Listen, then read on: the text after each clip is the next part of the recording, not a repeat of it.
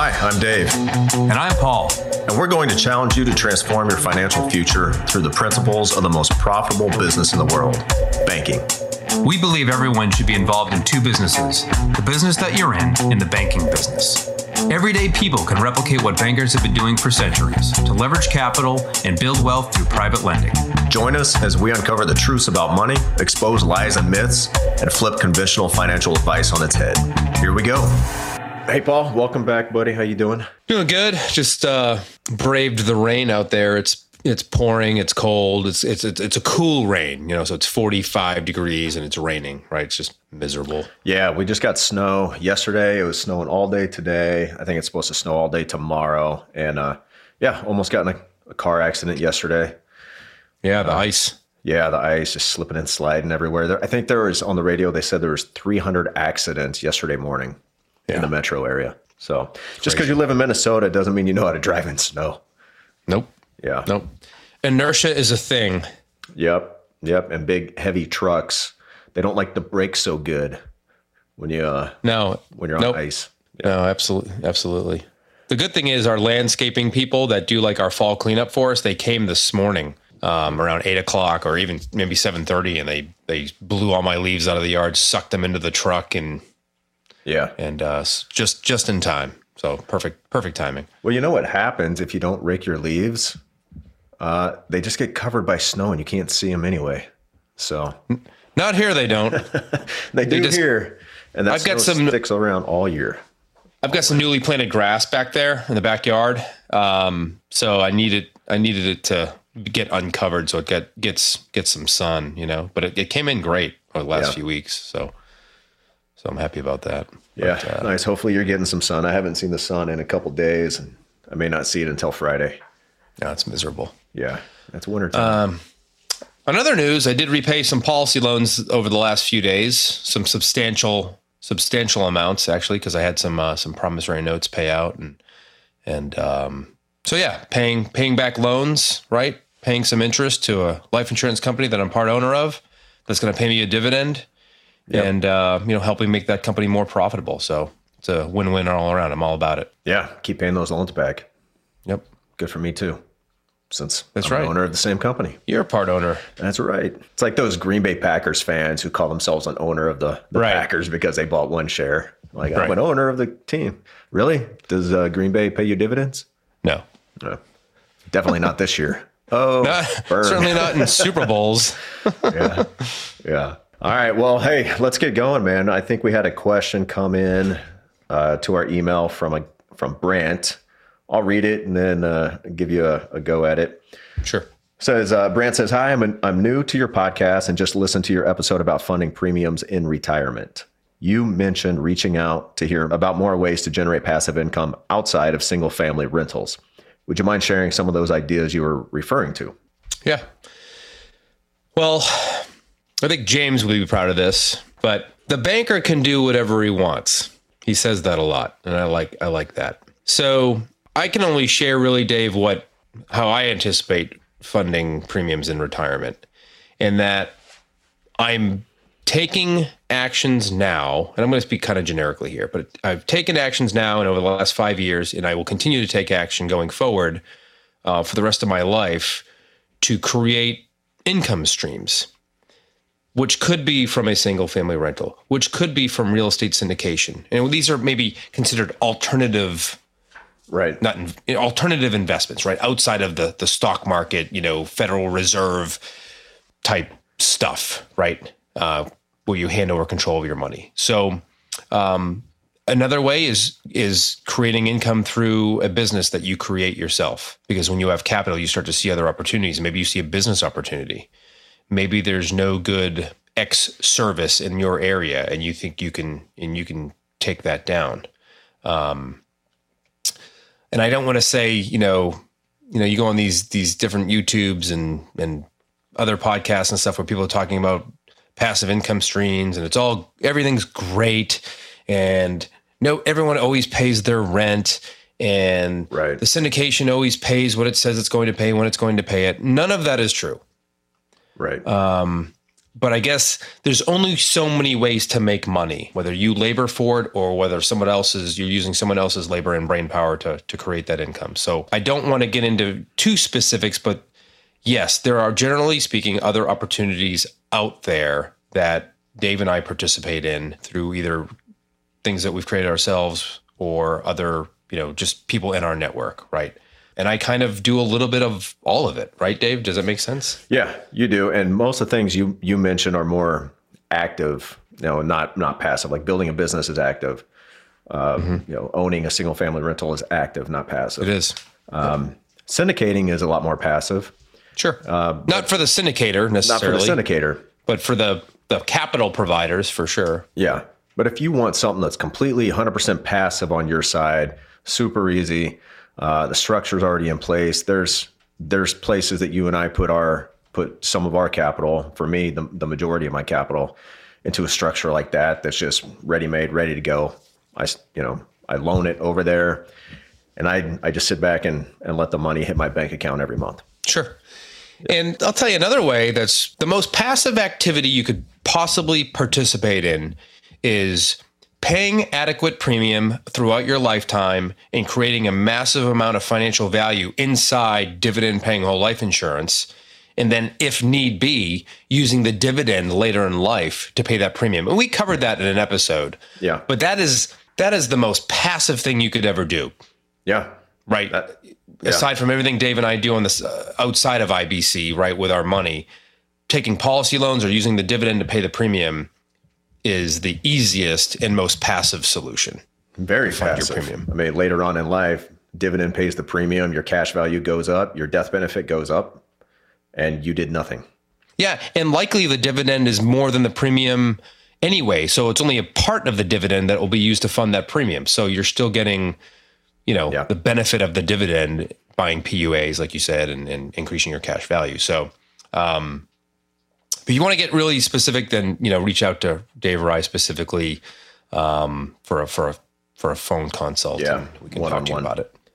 Yeah. Well, cool. Well, hey, let's get to another topic. And this topic is, I know a few people have reached out to me specifically saying, hey, I would love for you to do an episode on policies for business owners. Like, what can businesses do? And business owners, how can they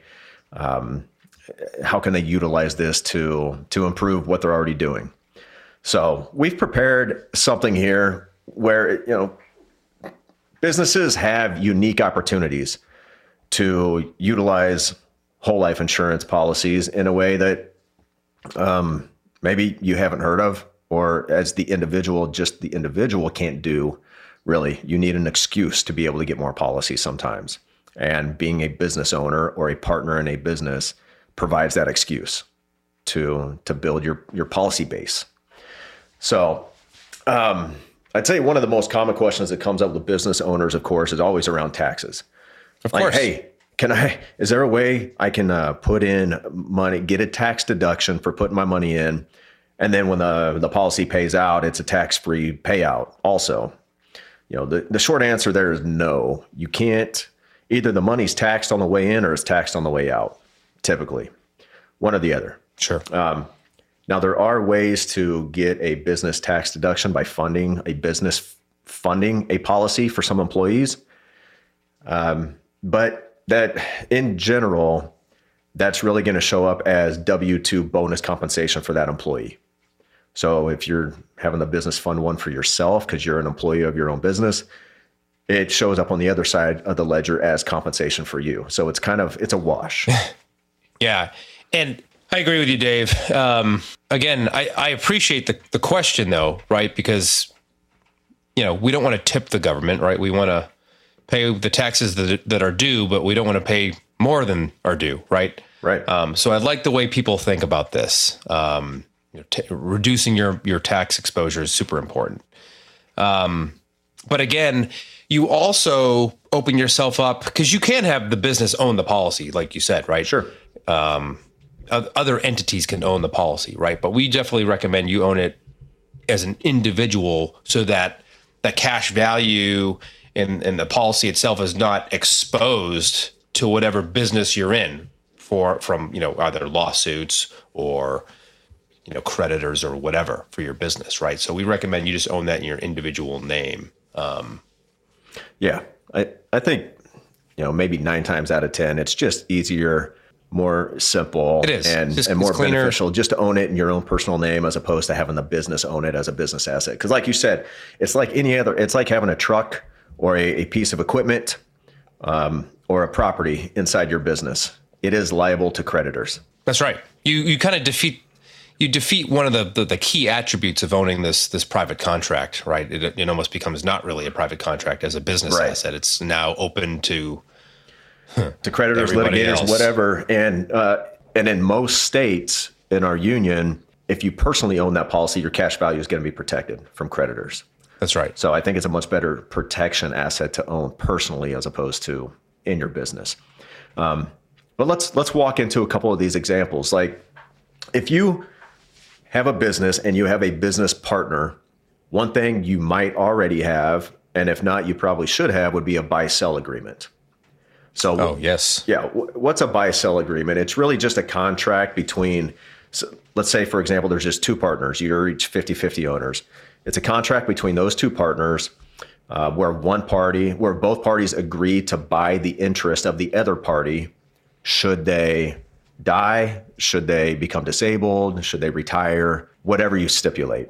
But it's an agreement where you have a guaranteed buyer and a guaranteed seller. And you both you agree beforehand, like, hey, when this business ends, when this partnership ends, because every partnership ends in the business world, almost every partnership ends at some point, then you've already prearranged how that separation is going to occur and how it's going to be funded. So yeah, it just, just from a business perspective, it just smooths things out, right? Because especially if that business partner, Dave, was, if he's half the business or she's half the business, well, can I run this business on my own, or do I need, it just gives you some, flexibility to, one, buy out the family, of course, but maybe it provides, because you've agreed upon a dollar amount, perhaps, right? Yeah. Maybe not all the death benefit goes to the family, but if there's, $5 million of death benefit, the family gets 4.5. You've evaluated what the company's worth at the time of that right. agreement. And then you get a fair market valuation. And then, you buy out 50% of it. Yeah. Right.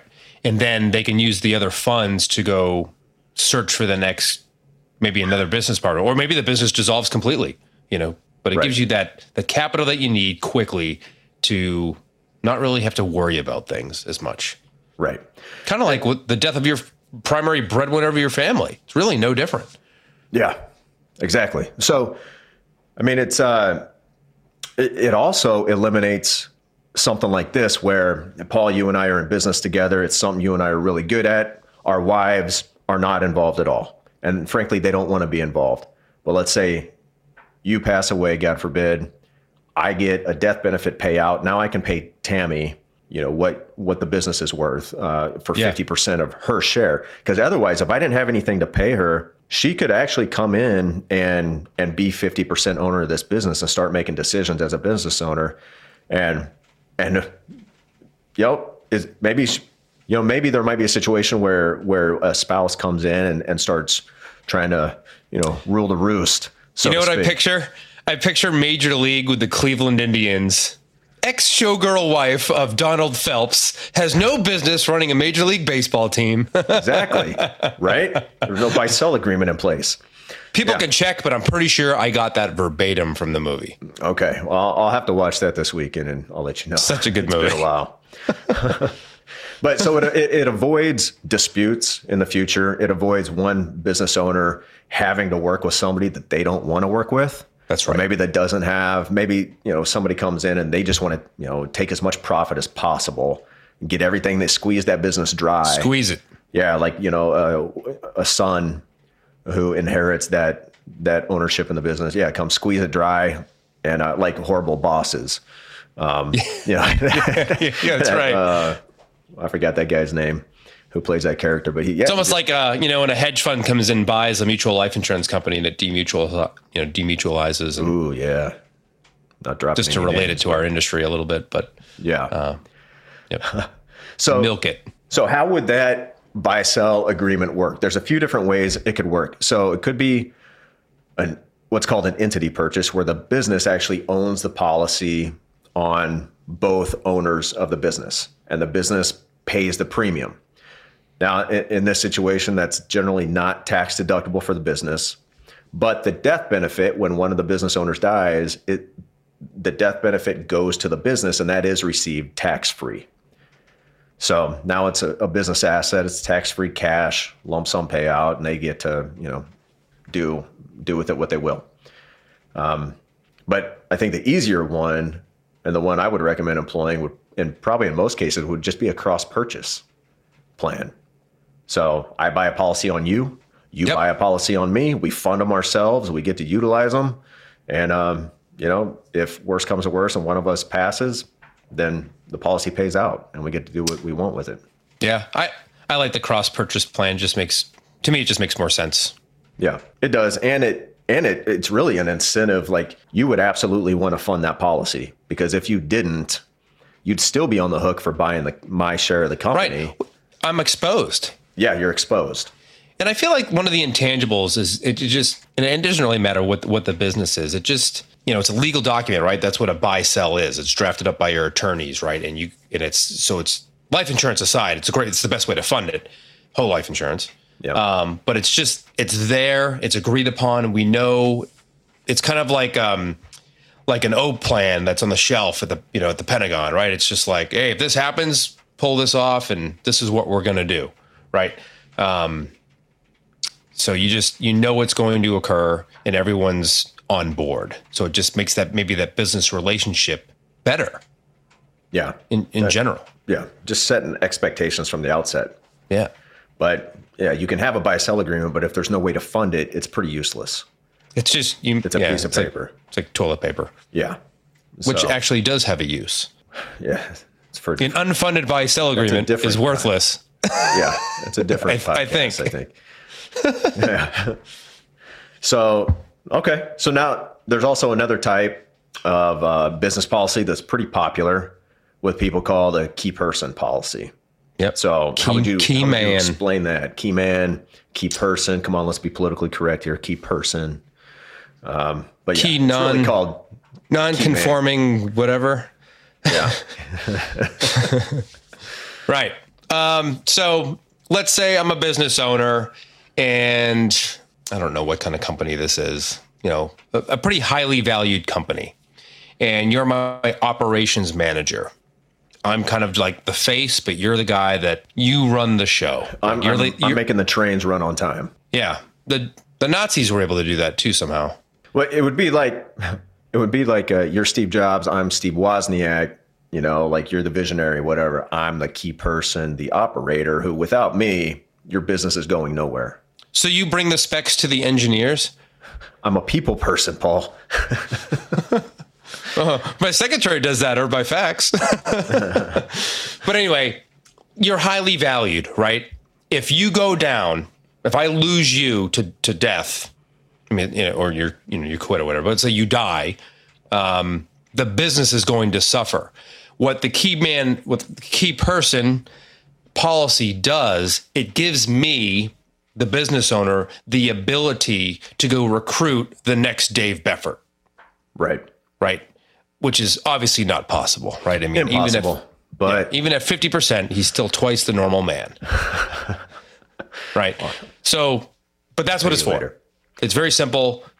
Use money, instant liquidity to go find the next key guy that could do that job, or gal. Yeah, it's compensation for a loss. That's right. Indemnity, right? You have to spend the time and the money, and now most likely that business owner has to jump back into the business full time, running that business and trying to go hire somebody, evaluate candidates and then train them up, and that could take a long time. So a key person policy would be huge in this kind of situation to kind of help you weather that storm and give you some breathing room. Yeah, the way I see it, Dave, is I'm going to hire a headhunter, a firm that specializes in whatever the heck business we're in, and I'm going to use some of that death benefit to do that with. Like, hey, go find me these attributes. Yeah, soon, because I don't know how to run this business. Yeah. So that kind of policy also would be a business asset, because a key person policy is going to be owned by the business. So again, you're open to a little bit of liability there, but you can use it just like a business asset where you get to accumulate that cash value and use it for ordinary, business operations, expenses, whatever you want. Yep. It's a business asset. Yep. I don't know how into the weeds we want to get, Dave. Just people can Google these and they usually pop up with a pretty good explanation of everything. But yeah, well, there's a few more advantages of them. Yeah. One, you could actually use that compensation or that death benefit payout actually to compensate the family of the deceased if you wanted to. Yep. So you don't have to put that in paper or on paper in writing, but you could choose to do that. If you wanted to put it on paper, it's called a split dollar arrangement where, Yep. And that'll help, that'll prevent like taxation issues going to that beneficiary who's of the deceased. Likely the right thing to do. Yeah, I think so. And you should encourage that key person to also have additional insurance outside of this specific policy, right? Yep. Absolutely. We would, obviously. And there's other ways to compensate employees. This could be a part of their compensation package where, hey, if you stick with us for the next 5 years, I'm going to, you're going to become the owner of this policy and you get to keep it, or the next 10 years or whatever it may be. So there's, you see that a lot with executive compensation packages where it does have life insurance as a component of that overall package, whether you're an executive at pick Fortune 500 company. That's very common. Or college football coaches. I was going to say, doesn't one of the Harbaughs, wasn't there an article about him? Had the majority of his millions in compensation in whole life insurance. Yeah. Yeah, which is pretty awesome. And also that key man policy is going to stay in force. The business is going to get to keep that even if the employee leaves the business. So it's still an asset. They can still fund it and keep it. And I mean, because the business owns that policy on that person. So, it stays in force forever until that person passes. So absolutely. So here's my personal experience working with key person policies is really they got to be for a W-2 employee. You can't, it may be hard to justify a 1099 contractor as a key person. If they were really a key person, they'd be a W-2. That's really how life insurance companies look at this. That's how they'll view it for sure. Yeah. So, and you're probably limited in death benefit to about 10 times their annual compensation. So they make $100,000, you can get $1 million life insurance policy on them. Right. So right out of the gate. So if it's dividend paying whole life, Dave, right? That's the initial face amount or underwriting amount. The policy over time will become bigger than that, won't it? Absolutely. As will that person's compensation, I would assume. Right. Yes. If we're trying to keep up with or beat inflation and keep our employees, we better be paying them more. Yeah, right. Just like all those senior citizens who got the largest increase in their Social Security they've ever seen before. What a gracious government administration we have. Yeah. I'm sure it balanced out. Yeah. That happens didn't. automatically because it parallels inflation. So, but we won't mention that.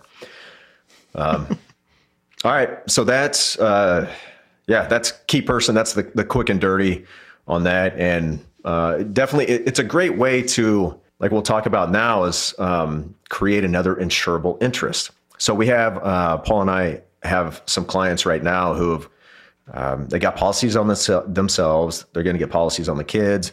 Yep. But they're also saying, hey, we've got this much money coming in over the next 12 months. We really want to get it into a policy. We're maxed out. How else can we get this money into policies? And one of those ways is to open a policy on an employee or a business partner. Yep. Which is a great way to go. Yep. You can definitely justify insurable interest with either of those for sure. Now there's really only one gotcha I can think of, or one big gotcha is like in say a buy-sell agreement. If one of the partners is uninsurable. So one of the partners is uninsurable, there's nothing you can't get life insurance on them, right? So you got to find a way to fund that some other way, unfortunately, which is going to be a lot tougher than funding with life insurance. Right. Yeah. You have to use, I guess, like a sinking fund over time and just hope that person doesn't die. Because if you're uninsurable, that is signs, not always, but generally speaking, that's signs of not a healthy person. Yeah. Right. So that leads to other questions that I would have if I were, but anyway, business, but. Well, I mean, that's something we probably haven't talked about before. Just because you're uninsurable now doesn't mean you're going to be uninsurable forever. No. So it could be you're just in poor general health. Poor you shape. need to get healthy. Yep. Get healthy. Maybe you have sleep apnea, you're overweight. You can get rid of sleep apnea. Like you can lose weight. Sleep apnea goes away because now you're fit and you're healthy and you're sleeping well. And now you're insurable again. That's just one example. But don't think. I have a client with sleep apnea. Well, yeah, it's probably table rated, right? No. Okay, I had one that got standard. Most get table rating for sleep apnea, depending on the severity. But if they get better over the next, like a year from now, they've lost, 20, 30, 40 pounds. Their sleep apnea is not an issue anymore. They don't have to use a CPAP.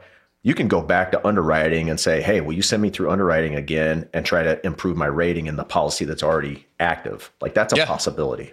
No question. Yeah. Yeah. He was, CPAP compliant, not an overweight guy, actually, very fit, just, for whatever reason has mild sleep apnea, but he was CPAP compliant. And I think that's why he got standard, because he was using the equipment that he was supposed to use. And that's what they want you to do. If you have high cholesterol, guess what? The life insurance company wants you to take your statin. Yeah. If you have high blood pressure, they want you to take your lisinopril or whatever. Well, you really know these medications. Sounds like somebody has high cholesterol. I do. It's like my blood's like egg yolk. I had a flight surgeon tell me that once. Wow. Did you say thank you? I was like, yeah, eat a lot of just straight Crisco right out of the jar. Yeah, you sure don't look like it. I don't know where you hide it. It's just bad genes. It's bad genes. Bad genetic. Yeah. Poor choice of ancestors, as Nelson would have said. Yep. That's a kind way to say it. Or poor selection, maybe. Poor selection of ancestors. Hey, something else that people may have run into is if you go get like a small business administration loan, SBA loan, they're going to require you to have life insurance. Ooh. So this could actually help towards, there's a lot of lenders out there that require life insurance on the business partners, which makes sense. We've done that, right? When we play banker, we require them to have life insurance. And in some cases, we require them to list us as beneficiaries. Yes. Yeah, we did. I think as a private money lender, I'm glad we talked about this. I look for that now as almost as kind of just my standing operating procedures, right? Hey, what happens if you die? Are you properly insured? Will you add me as the irrevocable beneficiary while this debt exists to me? And I'm getting, as we talked about in an earlier podcast, Dave, I'm getting more and more picky, man. Yeah. If they say no, I'm like, well, I'm out. Yeah. I want that now. I mean, you're a life insurance guy. It makes sense, right? Yeah. Yeah. So yeah, I think that's a pretty good overview of just some easy ways that business owners can justify some policies on some additional policies outside of the ones they own on themselves or their family members, but two, protect their business. So and protect their livelihood of their family. When if worse comes to worse. Yeah, no question. So one thing I think that we've, hopefully people have learned through this short podcast is that not only do you need knowledgeable like agents that can help you design the policy, that's one thing. You should have and ought to have a good attorney as well, as part of your team advising you on this. And if they're not saying that you need a buy-sell agreement or whatever, you might want to get a second opinion about it. Yeah. Yeah, good point. I mean, you will need to bring in your attorney on this. So if we ever worked with somebody creating a buy-sell policy for them, I want to be in contact with their attorney. Yeah, no question. I mean, it's a legal document that they're going to draft, and then we are the experts that will create the funding solution, if you will, for that agreement. That's what it is. It's the funding solution. Right. Yeah. Best one I can think of. Yeah, there's not a better way. Right. Yeah. There's just not. Well, all right. Hey, if anybody's got questions about that, reach out to us personally and keep bringing the questions in. We love answering them. And if you haven't yet, please leave us a 5-star review. It's pretty fun to see a new one pop up every once in a while. So they get a little stagnant every once in a while. So you got to throw it out there like, hey, yeah, that's true. Reviews, get the word out. It gets us more exposure. Yeah. And if you don't like it, throw us a 1-star. We only got the one so far. So whoever you are, you're not listening, obviously. So we can say whatever we want about you. It's so funny. Yeah. So, well, all right, man. Well, hey, stay warm out there. And the sun has already set. Keep your powder dry. Keep your powder dry. Hey, we should have some kind of sign-off slogan, you know? I think that one's... Maybe that's a good one. You think it's overused? People use that. Yeah. I'll think about it. We'll create... If anybody has any ideas, let us know. We'll give you full credit. But let's think about that. We need to spice it up when we end the show. So yeah, instead of saying bye or something. Yeah. We'll say, pound it, noggin, see ya. Do perfect style. Right. Oh, my son loves that show. Yeah, I know, my kids too. Those are good dudes though, too. Yeah, they are. Solid. Yeah.